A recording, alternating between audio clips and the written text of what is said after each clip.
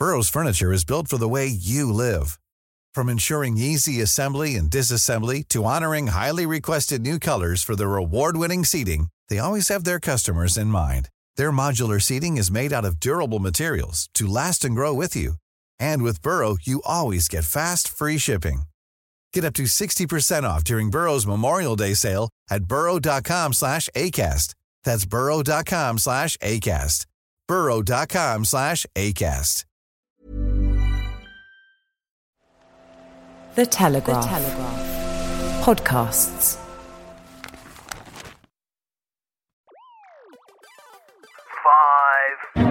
It's not true that the government is out of the kindness of its heart giving people money. There's a lot of covering up the damage. I think lockdown has been prolonged precisely because there hasn't been a real-world economic constraint there. I'm sure the Dowager Council would want to roll up her sleeves and say we want to be part of the Build Back Better. It doesn't work to keep printing money effectively or creating money to buy up effectively your own debt. We have liftoff. Welcome once again to Planet Normal, the Telegraph podcast with Alison Pearson. Hello. And me, Liam Halligan.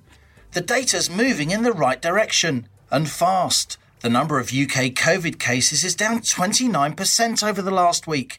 Hospitalisations are 22% lower, and daily deaths from, with or related to COVID have dropped 36% over the last 7 days. Britain's vaccinated almost a third of our population at least once, well over 4 times more than our EU neighbours. The roadmap out of lockdown will be driven by data, not dates, said Boris Johnson. Well, the data, Alison, on cases, deaths, vaccination take-up is now massively outperforming. The pressure to unlock sooner is mounting, not least given the economic carnage we just heard about in Rishi Sunak's budget. Ultra caution's starting to look reckless and expensive, given the huge economic costs of lockdown in terms of lost growth and spiralling debts. But Alison, it's fine.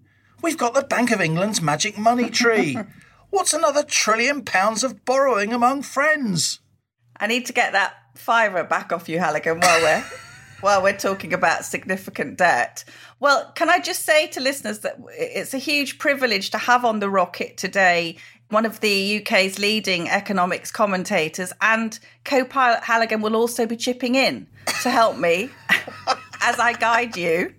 Well, you know what they say, Liam, better to give than receive. And boy, is Rishi taken that to heart today. I mean, there he was, whatever it takes. So it was, 25 billion over here, another 65 billion over here. I thought it was a great performance in many ways, but I was actually thinking, what's this got to do, A, with the Conservative government? And what the hell is he playing at, extending furlough until September? As far as we know, September is 3 months after all the legal restrictions are lifted on June the 21st. And furlough, Liam, costs the UK 14 billion quid a month. So even my maths tells me that's another 70 billion gone on what? 5 million people will have been off work for 18 months, paid 80% of their salaries. Absolutely staggering. And Rishi says the government are proud of the furlough scheme, the most generous in the world, because they're protecting people's jobs. My first question to you, economics expert, is surely people are more likely to keep their jobs if businesses are open? I think that's true. Furloughing won't be quite as expensive because there are fewer people on furlough now, but there's still upwards of 4 million, so it will cost a pretty penny. You're right, Alison, the numbers involved are absolutely huge. We're borrowing 354 billion quid in this fiscal year, the government is. A year ago, when he launched his budget in March 2020, Rishi Sunak says, I'm announcing today a 30 billion fiscal boost to support British people during this pandemic. The OBR, the Office for Budget Responsibility, has confirmed this is the largest sustained rise in 30 years. Well, it turns out 30 billion was small beer because it was actually 354 billion, 11 times more.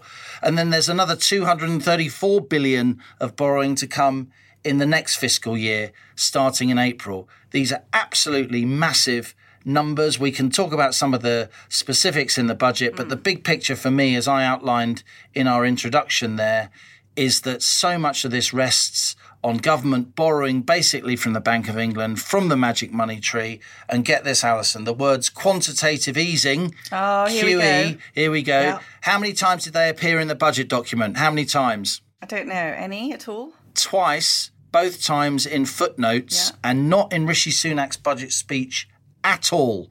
And that's the big problem I have with this. My problem isn't that he's moving to support the economy during lockdown. We can talk about the efficacy of lockdown and how long it should be going on for. And of course, we touch on that on Planet Normal regularly. That is a completely valid debate to have. But my problem isn't that he's supporting the British economy through this to whatever extent he is. My problem is that he's not being open and honest with the public and financial markets about how this support is happening. And all this support is happening because the government is basically borrowing from the Bank of England in an unsustainable way. He's not levelling with us or the world as a whole about that. And my fear is that that lack of transparency will come back to bite us. I think it's very hard for normal, non-Halligan type brains to really understand this. I mean, you'll notice that throughout the speech, Rishi did keep saying, due to the damage that coronavirus has done to our economy. And every time he said coronavirus, I whispered lockdown, because we know that this has arisen, hasn't it, from the economy being put in an induced coma. So to some extent, there has been an element of choice about that, not back at the beginning. But you could argue latterly, there's a lot more choice about unlocking. We'll talk about some of the figures later about how the prevalence of the virus has gone down drastically in the thing. Oh, by the way, I got my letter today, my vaccine letter. Oh, brilliant. So we'll talk a bit about that. I'll let you know about that. So just coming back to this Bank of England thing, national debt now over 3 trillion, as you said. No, it's heading for. It's not there yet. It's about 2.1 trillion, but it's heading for 3 trillion. Heading for 3 trillion. I don't think I can even write that down as a number. It's 3 followed by 12 zeros. It's quite a big number. Right. It's quite a big number. Even more than you pay for a cockapoo puppy in these inflationary times. But so just explain this to me, all right? This is a complete sort of novice about this. The Bank of England, is it buying our national debt? Is it printing money to cover the national debt? And if it is, what is there to stop it going on printing that money? And does it really matter? You know, it's a slightly, where it seems to be in an all bets are off now stage, don't we? The Bank of England isn't printing physical banknotes. Most money in the world isn't physical banknotes. Most money in the world is bank balances. And what the Bank of England is doing is, via computer strokes, literally on a screen, it's creating extra spending power for the Bank of England that is then using to buy government debt in the market, in the gilts market, if you like. And because the Bank of England is in there buying government debt, that means the price of the debt goes up, the yield on the debt, the amount that the government has to pay to service the debt, goes to the floor. Everyone else in the market for gilts knows that the Bank of England is going to be in there buying like crazy. So that basically rigs the gilt market.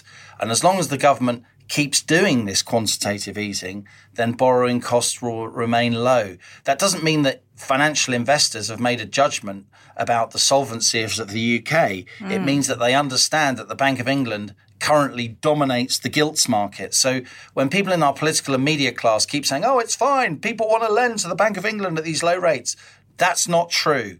What's happening is that the Bank of England's massive presence in the gilt market is enormously influencing the price of that debt. There's no what economists call price discovery going on. We don't know what's going to happen to the price of government debt, the yield on it, the amount of debt interest that we have to pay, that taxpayers have to fund by taking on more debt without the Bank of England in the gilts market. That's the really scary thing. And that's why I called in many Telegraph columns for Sunak to be open and honest about this. I know he understands this stuff. He's an extremely financially literate man. I doubt that many other people in the cabinet do, to be honest, but he does. And I know that a lot of people at the Treasury do. They're starting to just nudge into the real world by saying, if interest rates go up by a whole percentage point, what we call 100 basis points, then that will cost an extra £25 billion of debt interest. Actually, that's what the Treasury says. The IFS, the Independent Institute for Fiscal Studies, says it's more like 40 billion. Interesting difference between the two of them. So we are very, very susceptible, Alison, to a rise in inflation, which will increase the cost of government debt, the yield that the government will have to pay. And also we're susceptible to a rise in interest rates. And financial markets are now starting to price in whatever the government says, whatever the Bank of England says. The financial markets are now starting to price in higher yields on government debt, higher inflation. And it doesn't matter what Rishi Sunak says at the dispatch box. It doesn't matter what the Bank of England says or does. If the market determines that beyond QE, the cost of government borrowing goes up, then it goes up. This is not a decision that's in the government's hands. This is a real world outcome that is imposed on the government and all of us. And this all sounds like gobbledygook. I would totally understand it's difficult for people to get their heads around. But just look back in history. If this stuff worked, then the Roman Empire wouldn't have fallen. You wouldn't have White Weimar Germany. Zimbabwe would be in the G7. It doesn't work to keep printing money effectively or creating money to buy up effectively your own debt. And we are now in the danger zone. And now is the time to start talking openly and honestly about it, because guess what? The UK does have, in relative terms, a good story to tell. We're a very open, dynamic economy, full of entrepreneurs, full of investment ideas, full of credibility, full of educated, trained people who are ready and willing to work and generate wealth, with an amazing vaccine story, of course. So when much of the world is doing this quantitative easing stuff, and currency markets, it's like an ugly baby contest, right? Yeah. Britain is unlikely to be the ugliest baby. If you're zebras, you don't have to outrun the lion. You only have to outrun, the weakest zebra. We're not going to be the weakest zebra, but we have to be open and honest about what we're doing to start getting everyone's head around the fact that we are a credible, well-managed economy. It's not good enough to just pretend that we're not doing what we clearly are.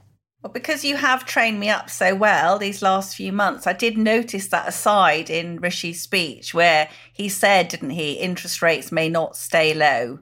Just 1 percentage point would cost us another £25 billion. I mean, of course, amidst the blizzard of giving away on Restart grants and self-employed grants and 100% business rates, holidays, these things are all a bit of a blur, aren't they? But I did remember you saying to me and to listeners that the markets are all right as long as the markets are all right, and then suddenly they're not. So tell me, what's a bad case scenario? If we're not the ugliest baby in the contest, but what if they start to, could they panic? Could interest rates go up? I mean, if we're suddenly paying 40 billion interest a year, if it goes up 1 percentage point, could it go up 2 percentage points? My fear is that financial markets, the rope can slip and they can go beyond the control of policymakers. And this happens throughout history, and it happens relatively infrequently throughout history.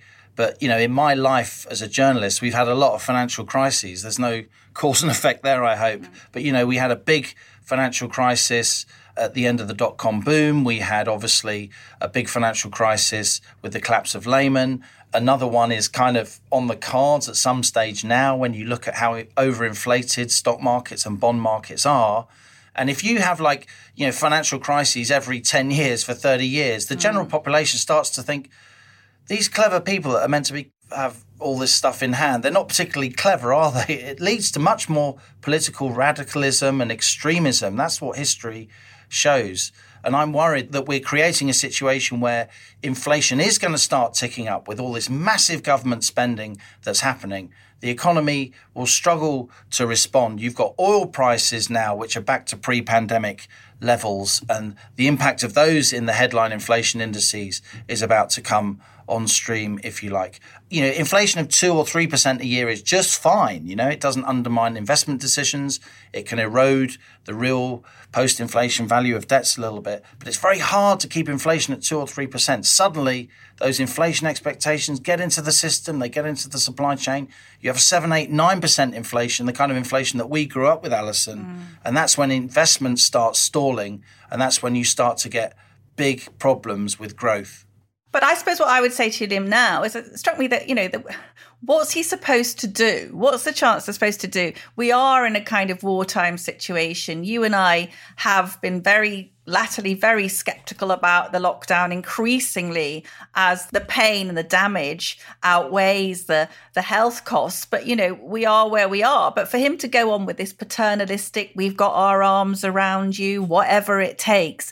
People are being bought off with their own money, aren't they? It's our children's money. It's our grandchildren's money. It may be our great-grandchildren's money. It's not true that the government is, out of the kindness of its heart, giving people money. There's a lot of covering up the damage. And I'm wondering, are they kicking it down the road?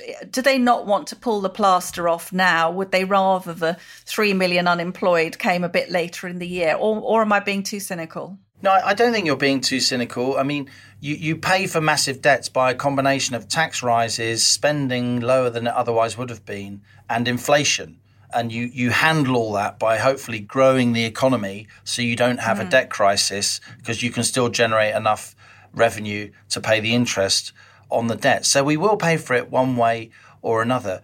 I think you and I, we both completely accepted the lockdown. When we started Planet Normal in May, we were absolutely in line with where the government was. I think what's happened is because they have relied on the magic money tree, if you like, because the political class, even in the Conservative Party, have got it into their head, most of them, that they can just keep spending with no consequence because the Bank of England can keep buying these gilts and then not mentioning them in a budget speech or even in the body of the text of the budget document, as if no one's going to notice. That's what we call a soft budget constraint. That leads to really bad decision making because there's no kind of grit in the oyster. That the budget constraint never has any implications on the discussion about what we should do. And when you have discussions that don't involve economics, they end up being ridiculous discussions. Imagine being a business and trying to make decisions without the finance director in the room. It would be completely mad. And that's the situation we're in. Of course, he does need to keep spending to support the economy because we are still in lockdown. In my view, if we didn't have this soft budget constraint, if we hadn't massively relied on QE, then we would have had a much more, frankly, open, honest and grown-up discussion about how long lockdown should have gone on.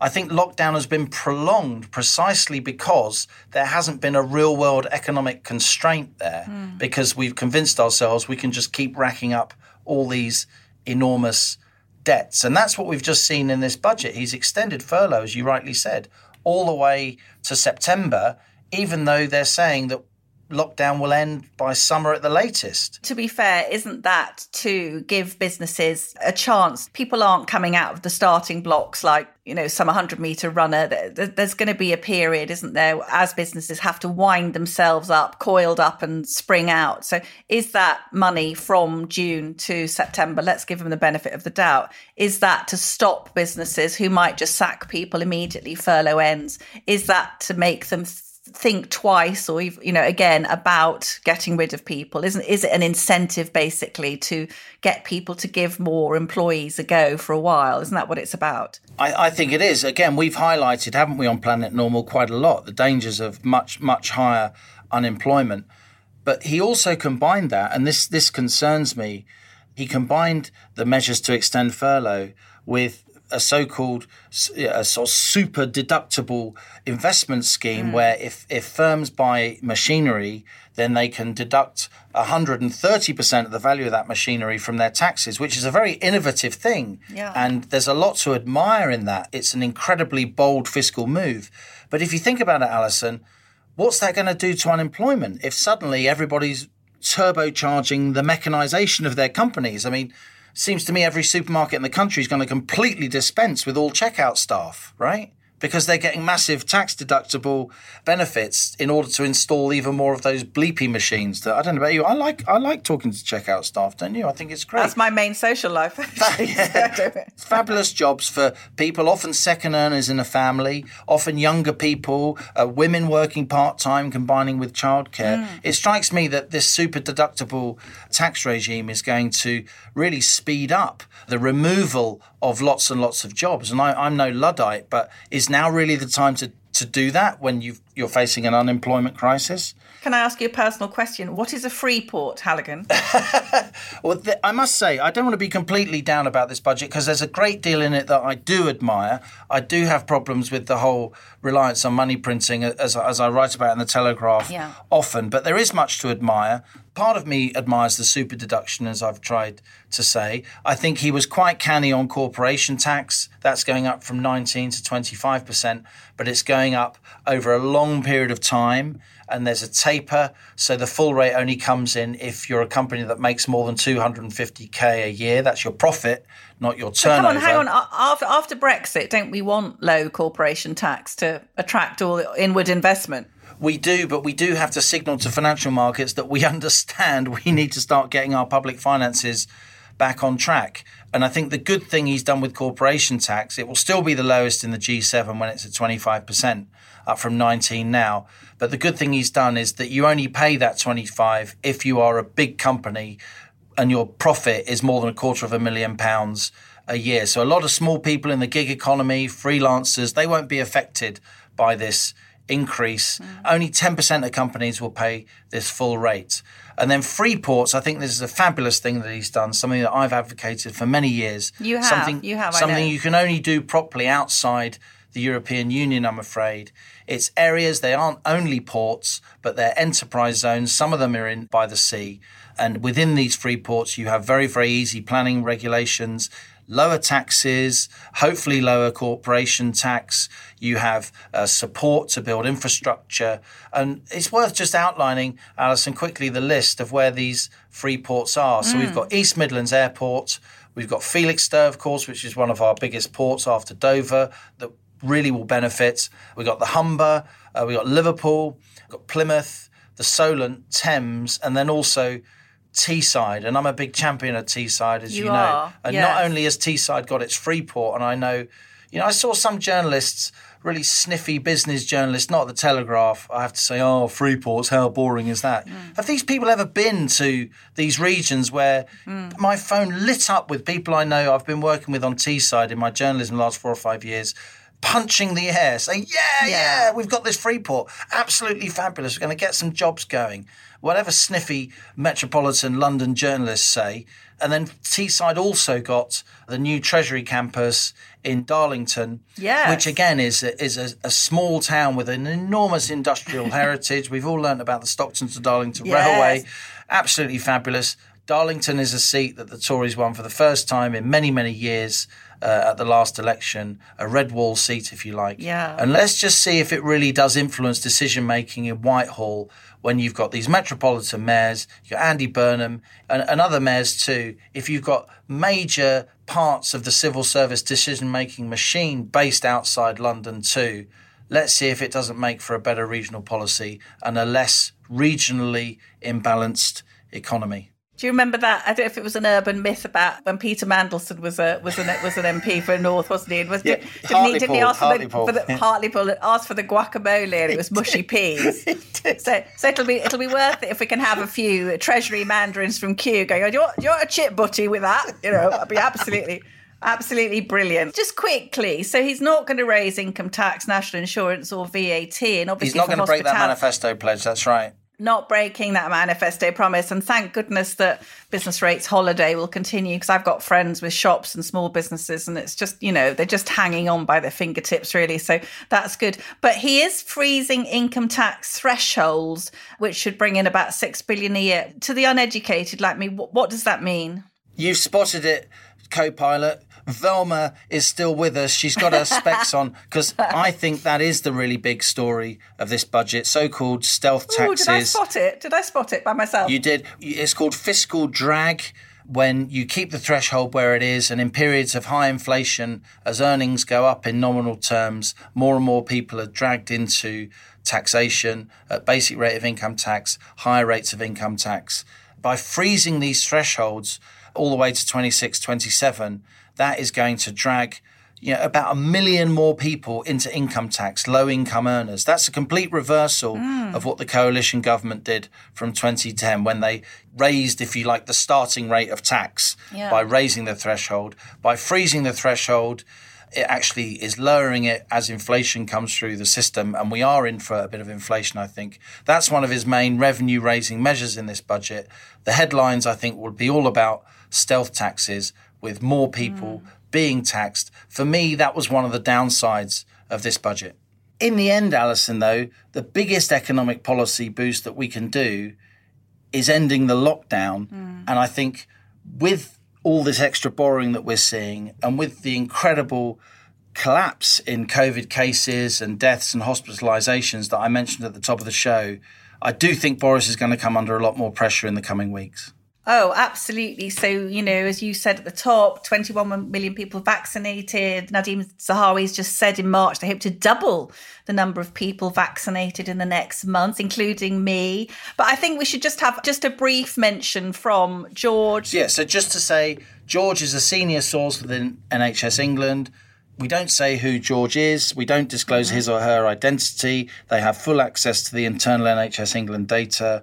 We're very confident of the authenticity of George's statistics. That's why Alison reports them. But by definition, we report them as claims because we can't independently verify the numbers because by definition, they're not yet published. That's right. And George did send us a absolutely jubilant email this week, Liam. We just went below the 10,000 bed occupancy mark. Fantastic.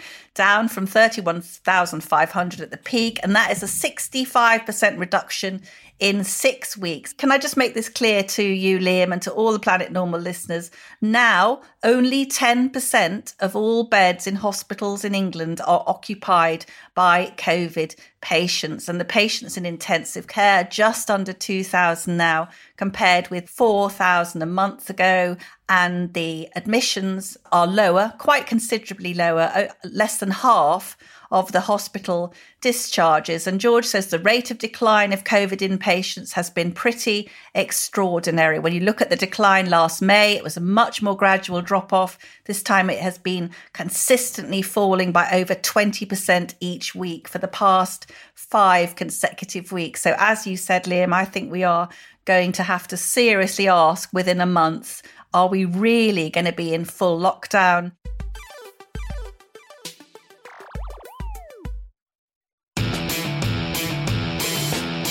Hello, former England hooker Brian Moore here. Well, the Six Nations is back and so is my podcast, Brian Moore's Full Contact. Each week we will get the biggest and best names from the world of rugby to dive into every ruck, maul and TMO decision. You can't nab a front row seat this year, but with our podcast you don't need to.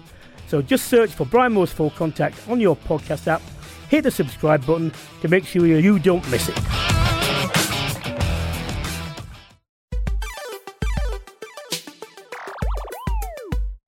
Last week's Planet Normal guest was Michael Grade. The former TV boss gave a fabulous interview, letting us know why he thought mainstream news programmes were doing a bad job. Too much gotcha questioning, too much blame culture, not enough analysis, explanation and context. This week, Alison, we invited another special guest to Planet Normal, a widely respected businesswoman, well-versed in the worlds of both heritage and Hollywood, but with bags of hands-on, day-to-day business and management experience. Yes, Liam, as we know, businesses small and large have really taken a pounding. And I was very intrigued to learn about what was going on at Highclere Castle, better known to most of us as Downton Abbey. We all think of it as, spectacular, rich people, beautiful castle. But like everywhere else, Highclere has been really damaged by the lockdown, and it has got this irrepressible chatelaine, Lady Carnarvon, Fiona, who runs the business there with the 8th Earl, Geordie, her husband. And it was such a beautiful weekend, wasn't it, Liam? Absolutely the, harbinger of spring over the weekend, with Boris's crocuses of hope were poking through. So The crocus of hope. The crocus of hope. Can I just say, because you're too modest, you're not really, but you're pretending to be modest. So Lady Carnarvon is actually a big fan of your writing, and that's how you landed the interview, right? Well, I'm a big fan of her castle, so it's mutual. And I thought she was going to be such good value. And I began by asking her, after such a beautiful weekend, what were her feelings at being unable to open her business? It makes me feel pretty sad, actually. And, I felt cast down in the doldrums, which is what led me to ask for the evidence that it's more dangerous to walk round Highclere Castle than it is to go round a non-essential shop. I'm not asking for handouts or saying, poor me. I'm just saying we would love to be part of the solution to build back better rather than not be allowed to be part of the evolution going forwards. And presumably missing out on the Easter trade is another huge thing for you after a really difficult year. It is, Alison. It's a hugely difficult thing because actually much of our money from this April were transfers from last April. So again, we're transferring forward again, or vouchering or refunding. It's a mix of all of them. And as we're going forwards again, it means when we do open, we're not actually bringing any money. So we're simply trying to pedal to stand still. We're just one of the leisure, hospitality, heritage businesses. And in some ways, that forms the backbone of the culture of the country. We often form backdrops for the music and the acting and the film, of course, which is made in this country. We regard ourselves as quite an essential part of it. And given that 80% of this country is service business, and 80% of every international tourist comes to see a castle or stately home or heritage part of our country. Please, again, I suppose I'm just saying we're not completely insignificant, and we are huge employers for people who don't have a huge amount of money, and we're all inching forward and breathing in. And I think for everybody, May the 17th was quite a frightening date because it's going to take us weeks to turn the propellers without even earning any money before we get back up. It's a long, slow startup. You don't go to 100% overnight. We're going to go 10, 20, 30 with safety and care and go forwards in that way, as will every other business. One thing, Fiona, that completely baffles me, we've all watched with huge pleasure Downton Abbey, and seeing that social distancing was going on at Highclere Castle in the drawing room back in 1921. I mean, you had Lady Mary on one side of the fireplace and Lord Grantham at least 8 feet away on the other side of the fireplace. I mean, surely Highclere must be one of the easiest places to make COVID secure for visitors. We all, in hospitality, leisure and heritage, invested a lot of money last June, in our case, to make sure we were markedly COVID secure. We had all the protocols in place. We still do. And we're still expecting to use them to give confidence to our guests when they're allowed to come. And I think I was just a little bit baffled from a pragmatic point of view as to why, when we have a 400-metre one-way tour in the house, we ask people to wear masks. Everyone has been amazing. All of our guides have actually been vaccinated because they were probably vaccinated in January. They're slightly older. That's rather a unique selling point, isn't it? As you can say, But, come to Highclere Castle, everyone's vaccinated. So, I think a lot of our guests will be vaccinated as well. Yes. But nevertheless, it's an environment in which we can continue to offer space and safety, and I think that is important. And perhaps the more dangerous places, if you like, are in each other's homes, when you just think, I am desperate, I've got to have a cup of coffee with a girlfriend before I go completely mad. And that is possibly less organised, rather than coming out and sitting apart from each other outside on the lawns, having a takeaway cup of coffee. So I'm not, and none of us are, making light of what we've been through at all. Putting that to one side, we have to move on. And the other side of that is jobs. And we've crashed the economy, and it's a question of how badly scarred it is, how much we'll actually resurrect. And the longer it's left, the scarring is that much deeper. And in order for people's mental health and well-being, we we all want to be part of it, Alison. We want to be part of the solution. I completely understand. We want to build back better. And, everybody in hospitality and heritage is 100% with the government in that. And we're hugely grateful again for the support. But we want to be part of the solution rather than receiving some handouts which will not necessarily save some of the businesses which might be saved if in some ways they were allowed to open a little. You were one of several stately homeowners who signed this powerful open letter urging the government to keep the reopening of indoor heritage attractions under close review. The letter said historic houses have demonstrated their ability to manage access and risk. Obviously, the numbers are going the right way now. Is it your hope that they could bring it forward from May the 17th, which is incredibly late into the season? And as you said, we'll see a lot of these people go under. If the data and evidence were reviewed and it were possible to be open earlier, I think we'd all be very grateful.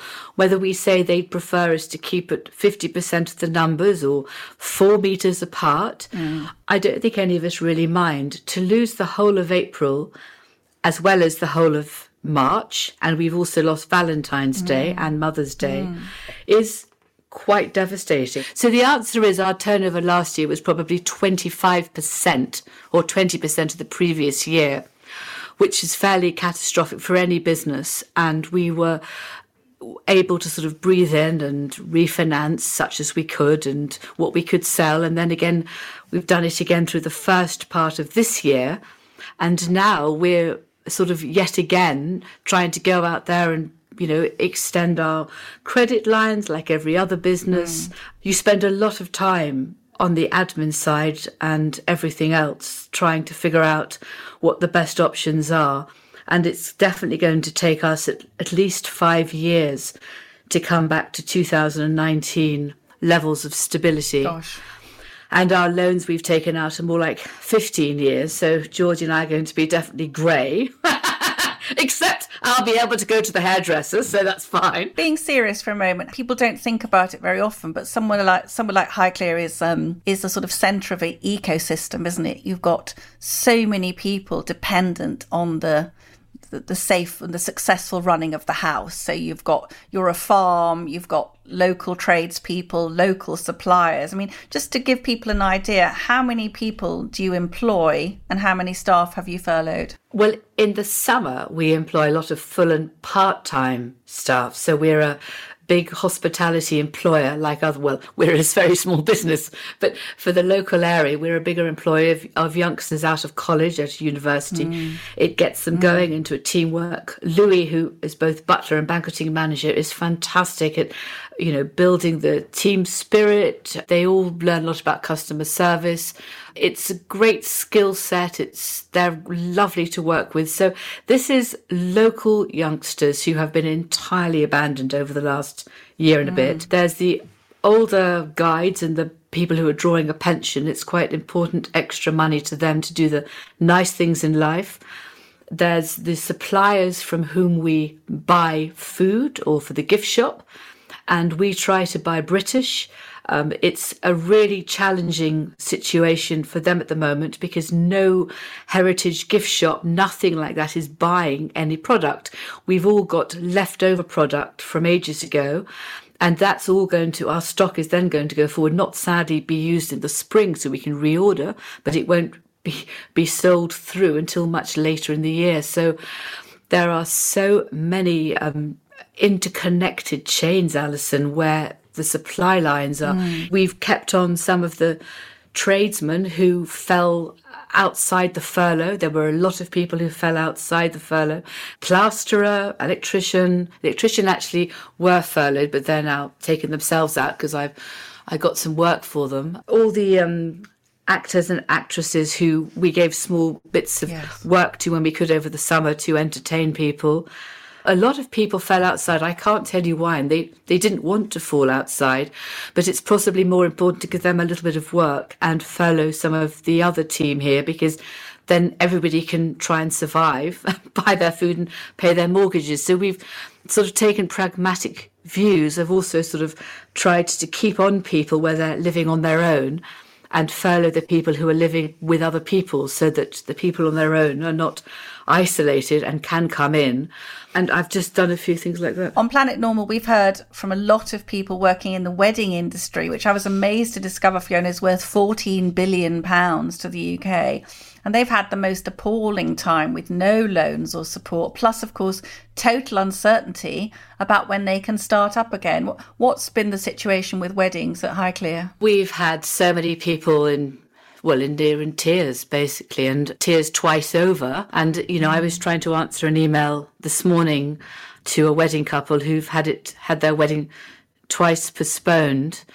And also I try to share, because we have a bigger marketing platform, I try and share the future bookings around to local other venues near us. It's trying to protect a bigger area here than just Highclere. So I'm not trying to take what business there is, but to share the business out. So I have lists of other ideas as well. If we can't do that day because we've got a transferred coach party. So yes. I'm trying to help everybody locally where I can. But it's, yes. It's time consuming. What would you say to people who would say, oh, she's living in a castle, she's incredibly rich, what has she got to moan about? How would you respond to that? I'm not living in a castle. I'm running a heritage business with my husband. We're running a heritage and hospitality business. And you're trying to use your capital to create revenue and a leisure and tourist business which benefits the heritage of this country for which we're known and for the local businesses round and about. So it's not the correct thing. I think private people living in large houses because they've made a lot of money or whatever else is completely different from a heritage house, which you're sharing nearly every day of the year. And the benefit of that is actually the visitors who come to see it. It's not a personal gain. And I think in some ways it sort of is where we should be going in a larger fashion, with the far bigger challenge of climate change, where we need to think and conserve and steward not just Highclere, but far more of the country and the planet that we live in for the future. And compared to COVID, I think climate change is really the big challenge facing us all for the next 30, 40 years. Obviously, Downton Abbey was hugely popular TV drama, lasted for 6 series, ending in 2015. It did make Highclere incredibly famous around the world. What effect did it have on the house's fortunes? And can you tell me about people come from all around the world, don't they, to see it? Yes, they have. It's been a central part of the plank of Britain is Great. And I think, again, Britain is Great, and the campaigns to attract tourists have centred on the heritage business, whether it's Stonehenge or Blenheim or us or Windsor Castle or Hampton Court or Holyrood Palace. That is part of the Britain is Great campaign, and it's what is our visible USP in history. Very grateful for being part of the Downton Abbey journey. I don't think any of us expected it at all. And it's been a huge help in terms of bringing visitors to Highclere. And from here, again, we send them on. I create little suggestions of trails going down to Winchester, up to Oxford, or down towards Bath and Stonehenge, again, to spread the tourist pound around this southwest part of the country. And if they wish to go to Yorkshire, where Downton is set, please do. So again, it's trying to share, which I think is at the heart of what the heritage business tries to do. It shares layers of history and layers of experience to every visitor that it welcomes. So do you have people turning up from the Philippines and America expecting to meet Dowager Countess Grantham or Mr. Carson, who's personally who I'd like to meet? Do people confuse the fact and fiction? They used to. They confuse it, I think, less today as it's gone on. They did originally, and I remember one American tourist visitor who came into the North Library and said to the guide, "Where are the photographs of Lord Grantham and the family and things like that?" And the guide said, "That's the fictional Downton Abbey, and actually it's the home of Lord Carnarvon, and those are his family pictures." and anyway, the visitor just said to the guide how stupid she was, and a few other choice epithets actually, and then just passed on. There's no point getting upset with it. And I truly don't mind. The guide was a bit upset because she was really proud of being a guide at Highclere Castle. But in a sense, it's what makes people happy, Alison, and that is really lovely. When you see people smiling and being happy, that's good. Now, this is my favourite rumour, Fiona, that you actually took to doing the hoovering yourself. And I know you've only got 300 rooms to hoover. So what were the results like of Lady Carnarvon's hoovering? Oh, I have to say, I have hoovered many times. And I often used to hoover up after weddings at sort of, midnight. So I do know where all the hoovers are. But actually, I just decided it was entirely pointless. So because I'd have to hoover the same room in 2 weeks' time. So if I didn't hoover it to start with, I wouldn't have to hoover it in 2 weeks' time. So you soon realise what the priorities are. So you switch out of that. But I write in a room on the top floor because I've also got a deadline on a book. I do have a hoover in that room because there's all these blooming flies, which I can't bear. So I'm always hoovering them up and attacking them like a dervish. Finally, if the Dowager Countess Grantham were among us, what would she say to the government about the future of Highclere Castle, Downton? What instructions would the Dowager Countess deliver, do you think? My goodness, I think the Dowager Countess and her generation would not be very happy with the inconsistency. She was very direct and plain talking and straightforward. And I think she'd say, which was my question, what is the evidence? But having said that, I really understand that government are in a really challenging position. On the one hand, with the budget coming up, the Chancellor needs to inspire confidence. I'm sure we're all worried about taxes. We need to push for a positive stimulus, to put the government forward and to save the economy, push that forwards. And yet we've racked up all this debt. So I'm sure the Dowager Council would want to roll up her sleeves and say, we want to be part of the Build Back Better. Alison, that was a fabulous interview. There's somebody who is trying to keep her business going, trying to do the right thing, trying to spread out the business that she's got around the local economy, the region, trying to stand up for her sector, the heritage and hospitality sector, using her profile to poke the government in the ribs, get a headline. Good on her. What a fabulous interview. Well, she's so good-humoured. She's such a great laugh, isn't she? But there's a tragedy beneath that, Liam. Fiona's had to make people redundant. I know she's been very, very upset about that. She has had sleepless nights. I think she's fully justified to ask the government, why can a small nail bar open at the beginning of April and Highclere Castle can't open until the middle of May, therefore missing out on one of its peak times of the year? I've also thought she made a really good point about the fact that many of her staff have been vaccinated. Lots of the patrons, lots of the customers who'll come along, will have been vaccinated. So how on earth could it possibly be unsafe? From your point of view, Liam, I thought it was also very interesting, this idea that they're just going to be catching up on bookings. So it's not like they're going to be making fresh money this year. This is going to be honouring their debts and tickets from last year, isn't it? That's right. And I think, yes, it's Highclere Castle. Yes, it's Downton Abbey. A lot of people will say, she's in a ridiculously fortunate position. But she's not sitting on her laurels. She's speaking up for a sector, the heritage sector and the hospitality sector as a whole, which, of course, has been absolutely hammered during this lockdown. Lady Carnarvon spoke so eloquently about issues that impact people right up and down the income scale. Can we have two good things as we move towards our emails? Can we have two jolly things? Absolutely. Right. First of all, my former boyfriend, President Macron, total, I believe what they call in French, volte-face this weekend from Monsieur Macron, who described our AstraZeneca vaccine, you'll remember, Liam, as quasi-ineffective, and now authorising the use of the quasi-ineffective vaccine for people, including himself, from the age of 50. So I think that's England 5, France 0. And also on the topic of happy scores, it was St. David's Day this week. I did indeed. You're going to start going on about the rugby again, aren't you? Dydd Gwyl Dewi Hapus, Liam. Dydd Gwyl Dewi Hapus. Well, I have to say that I was, obviously, as a proud Welsh woman, we won the Triple Crown. You're only Welsh when they're winning.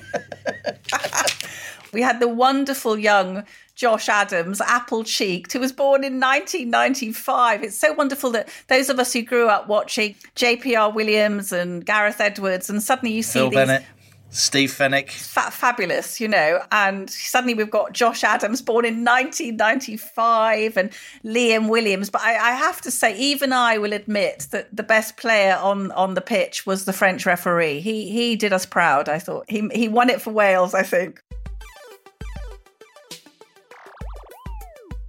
Now on to our listener emails, selection of the wonderful, insightful, heartfelt and sometimes heartbreaking messages you send to myself and Liam at planetnormal@telegraph.co.uk. Please keep them coming. We absolutely love hearing from you, and we share them and talk about them a lot between ourselves. Here's one that caught my eye, short and snappy, Liam, from someone who goes under the headline of architecture and molarity. Would narrowly avoiding the Brazilian variant be considered a close shave? Boom, boom. I like what you did there. This is from Laura commenting on Michael Grade's interview. Lord Grade's rightly concerned about the lack of debate on television over the last year, says Laura. But to debate, to open up discussion, is to run the risk the public will not do as they're told, that there will be dissent. This is why the conspiracy theorists and anti-vax nutcases are useful idiots for the government. They provide ample opportunity to discredit anyone who questions government policy in a legitimate way. For instance, says Laura, where's the evidence for face masks in school all day? What are the harms done to children of this approach? Where's the debate on this policy? There's none. And it's depressing to see how cowed, frightened and ultimately unwilling most people now are to think for themselves. I speak, says Laura, as someone who has had the vaccine gladly and who agrees COVID is a serious respiratory illness. I should not have to qualify my comments by saying this, but one has to allow for rabid militants out there who want to shut down any debate or any discussion at all. Here's a very moving one, Liam, short but very moving, following on from Lady Carnarvon's reflections on her business. Elle says, not a day goes by when I don't weep, Corona. Terrified of losing my home, remortgaged to keep our business afloat, always been very careful with money, but look after a grandchild full-time who's disabled, and my 2 older kids also earned their livelihoods from our business. We're sunk now. This small business army, this is what keeps Britain afloat. These are our people, Alison. Yeah. These are the people that employ most other people in the country, the small and medium-sized enterprises. Is that right? What's it worth? The small and medium-sized enterprises are 2/3 of UK GDP. Wow. I mean, they're absolutely massive. Business is not the Confederation of British Industry or the Institute of Directors. Businesses are small and medium-sized, often family-owned businesses who are trying to turn a profit, employing people locally who they've often known for years. They are the backbone of the British economy. And that's why, I worry that they have suffered disproportionately during lockdown. This is from Simon in New York. Hi, Liam and Alison. I'm a British expat and a Planet Normal addict. It's been a joy to hear the common sense and context on your podcast, both of which have been lacking from so much US media. One of the most fascinating aspects of the pandemic is how governors in various US states don't learn from each other. For example, California has imposed relatively tight restrictions, whereas Florida has not.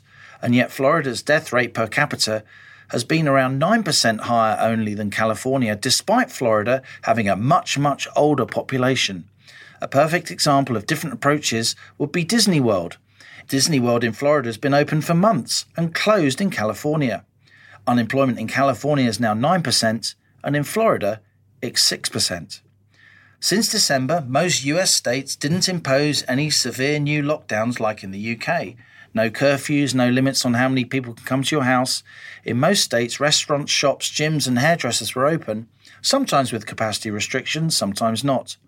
Yet since the peak in January, our cases are now down 73% and hospitalisations are down 59%, similar to the UK. I'm sure the British government attributes that to lockdown and vaccines, of course, but the US didn't have a major lockdown since January, and our vaccination programme is running behind the UK in per capita terms. To me, the great depressing lesson of COVID, says Simon, is how easily people have been manipulated by fear. Populations across the Western world have been bombarded relentlessly and have become truly frightened. The tragedy of COVID is that so much of the economic and societal damage was not caused by the disease itself, yes, a severe respiratory illness that's mainly a danger to the elderly, but from our response to the virus. Keep on keeping on with Planet Normal. Simon. That's really interesting, isn't it, Liam? I think you probably saw this week that the governor of Texas has just opened everything up. That's it. He's just said we should all still be being careful and taking the usual kind of precautions, but we're open for business. And I was really heartened by that. And as you said earlier, I'd like to see a bit more courage from here. Now, a few weeks ago, Liam, we had a lovely interview with Lucy, didn't we, an undergraduate at Durham University. And Lucy just wanted to update us. She says, I was really moved by last week's episode of Planet Normal, focusing a lot on the mental health of people of all generations. Some of the personal stories are heart-wrenching. Apparently 27% of university students report a mental health issue during their studies. This year, I can only imagine what this number will be, and that's only the people that report it. I had the sad news that my graduation has been cancelled, despite it being in July, by which time, statistically, over 100% of the population should have had their first vaccine dose. It's such disappointing news, and it seems like an utterly ridiculous decision to have been made so early.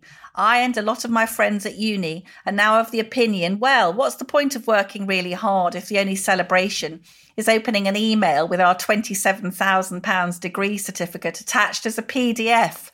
I'm lucky that my master's graduation isn't until 2023, so God help us if we're not back to normal by then. Just thought I'd give you an update on my situation. Maybe see you and Liam on a park bench in a month or 4. Thanks so much, Lucy, for that. Very sorry about the graduation. It seems total overreaction, doesn't it, Liam? It does indeed. This is from Wayne, who's a farmer. Dear Alison and Liam, thank you for Planet Normal. I make a point of joining you every Thursday after I've finished feeding my sheep. Your common sense, straight talking and humorous banter are a breath of fresh air. I usually listen to you alone, but last week we had you on in the kitchen. My wife pointed out that you were speaking very quickly. I said you guys always speak quickly, with Velma rattling through her statistics and Shaggy reeling off his economic commentary. On closer inspection, I'd been playing your podcasts at 1.5 times the normal speed on my smartphone. Whoops, in brackets. When I reset this, I was relieved to find out that you don't actually sound like a couple of chipmunks on speed, which I'd been blissfully thinking was completely normal for the past few months. On a serious note, writes Wayne, keep speaking up for those of us disillusioned with and distrusting our doom-mongering, sensationalist, mainstream broadcasters.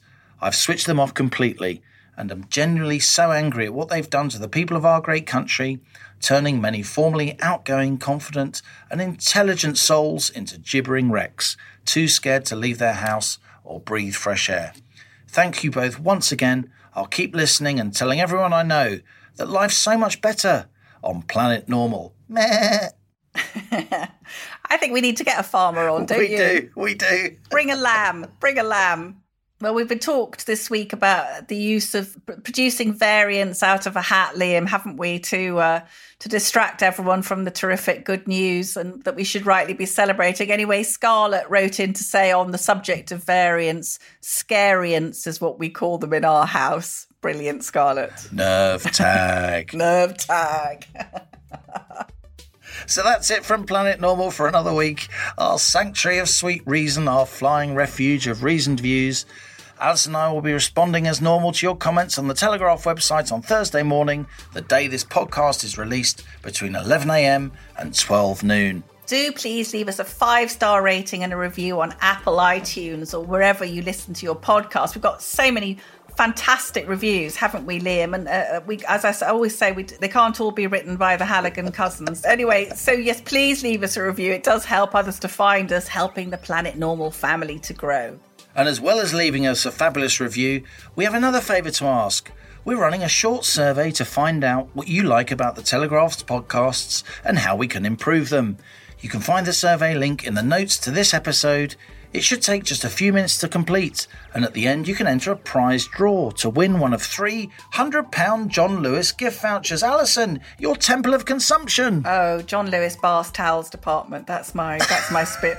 No, I used to go to church, but, then I went to John Lewis Bath Department. That's my thing. So as we speed away from our beloved planet Normal, step away from the knobs and knockers, Alison, and the madness of planet Earth comes back into view. Thanks as ever to our producers, Rhys Gunter, Louisa Wells and Elliot Lampett, our editor, Theodora Louloudis. Stay safe and stay in touch with us and with each other. And until next week, it's goodbye from me. And it's goodbye from him.